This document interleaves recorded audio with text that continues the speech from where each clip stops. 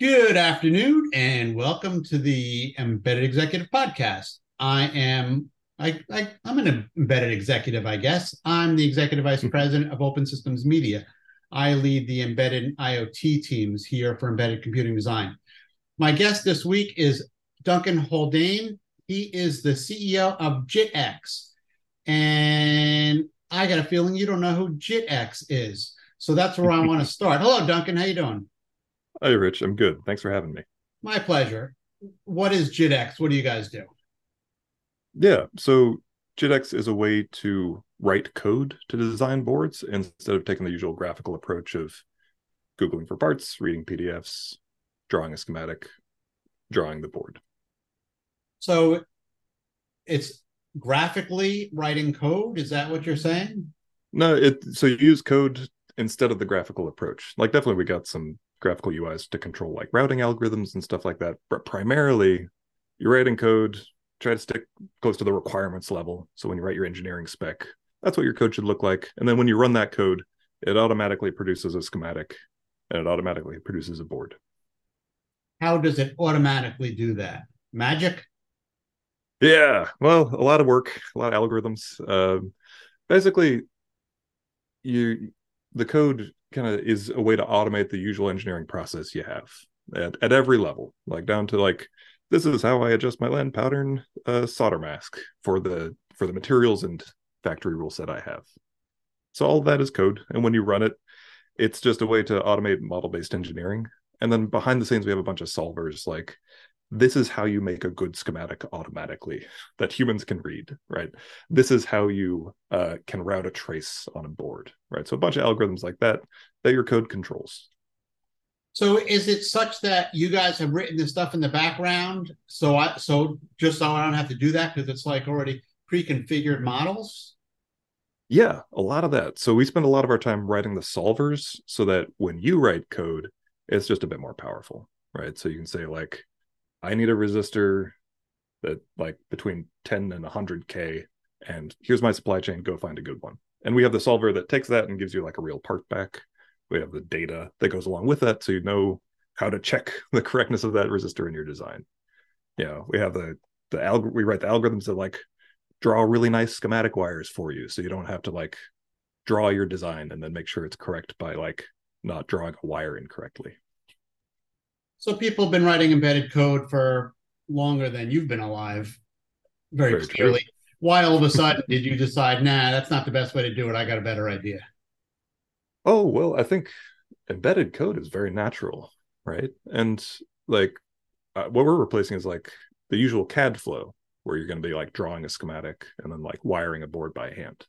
And the analogy I draw there is like when FPGAs first came out, people programmed them with schematics, right? But it would be wild to do that today. People use a code driven workflow because it's much more productive and much more correct. Why is your code more efficient than somebody else's code? Oh, I don't think that anyone else has code in this space, right? So this is like, I'm going to design a VPX backplane. Here are my slot profiles. Wire the data planes up. Like that's code they can write in JITX. They can't, there's no other language that creates hardware that way. Right. So I'm not replacing C for embedded code, right? I'm replacing like the hardware design flows. That is really interesting. So are there particular applications that could take better advantage of this? Oh yeah, there's a bunch. So where do we see the advantages?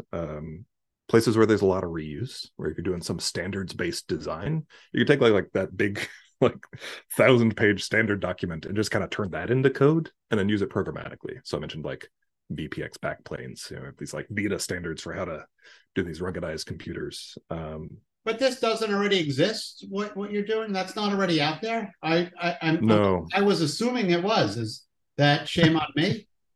yeah, no, it's nice to think so, right? It happened for chips back in the 80s, right? Where Synopsys was like, hey, put down the schematic drawing tools, you're going to write code now, and you're going to make more complex processors, and they're going to be higher performance. That happened in the 80s for chips, right? It didn't happen for boards ever, right? Because boards stayed simple for a while. You didn't necessarily need a tool that can deal with the complexity in the 80s. I think boards got really hard in like 2008.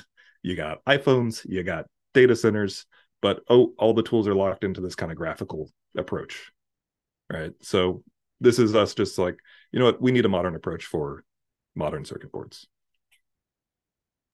So I understand this properly. Where in the design process would you guys come in? At what point? At the very early stage when I'm trying to do my prototype?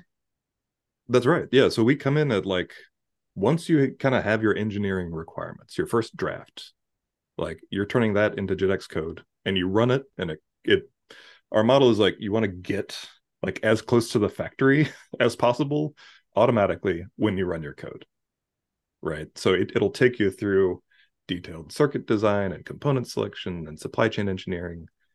Importantly, like we added checks, so like a way to actually automate your schematic design review to make sure that all the automated choices that the tool made are in fact correct and your board will work when it comes back from the factory. So yeah, it kind of inserts at the requirements level, and it's just like a big pipeline of automation that every time you run the code, it just like runs your entire design flow. That's usually, in hardware, pretty serialized, right? So now, do you own some portion of my code and I got to pay you royalties? Absolutely not. So we just released the tooling. Your code is yours. Actually, it stays local on your computer. It's not a it's it We have cloud like component data and supply chain optimization features, but like your design stays local. Like we work with defense contractors, and we do not want your data. It is yours. It is your design. And like the automation code that you write, that is also yours. Like just like you're programming a microcontroller, you don't owe royalties to Microchip. So how do you guys make money? What's the We business sold the tool. Yeah, we sold the tooling. model?